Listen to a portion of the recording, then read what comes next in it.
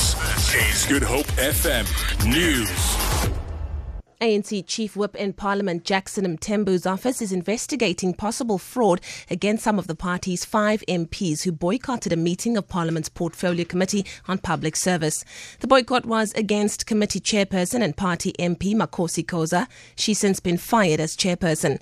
One of the MPs, Regina Lesomo, apparently was not in Parliament on the day and has written to Mthembu saying that she did not authorize anyone to sign a document on her behalf endorsing the boycott against Khoza.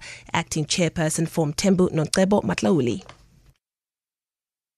Yes, of course. The allegation is quite serious in that it would amount to fraud, because it would have been someone who claimed that they had the authority to sign on behalf of someone when they would not have had such authority. So that would amount to a serious fraud on their part. But that's currently what the Chief Whip is investigating. The City of Cape Town says it's alarmed at the number of public transport operators getting behind the wheel while drunk.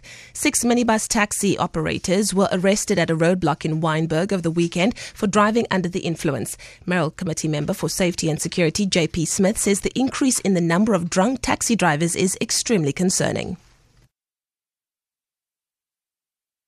Thousands of people rely on this mode of transport every day, and as if the driving behavior of some isn't concerning enough, the fact that alcohol comes into play just increases the risk that these commuters are subjected to.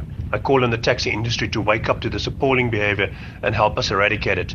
We're engaging with the provincial government to ensure that tougher legislation is applied to public transport operators and that offences like driving under the influence of alcohol is met with the impoundment of the vehicle. Parliament's Portfolio Committee on Cooperative Governance and Traditional Affairs has concluded a public hearing on the Traditional and Khoisan Leadership Bill held in Saldanha Bay on the Cape West Coast. Some participants from the Khoisan community expressed concern that many of the issues affecting them are not addressed in the bill. These include recognition of their language, culture and status as a First Nation of South Africa. Committee Chairperson Richard Mdakane says, however, they are satisfied that the input they received and will be taken into account when they finalise the bill. He added that those issues that are not part of the bill will be forwarded to the relevant parliamentary committees. And then finally, Britain's Big Ben has fallen silent for major repair work expected to last until 2021.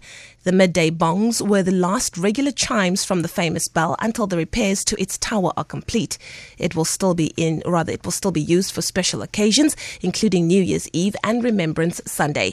The 12 bongs rang out to mark the longest silence in its 157-year history as crowds of people, including tourists, looked on.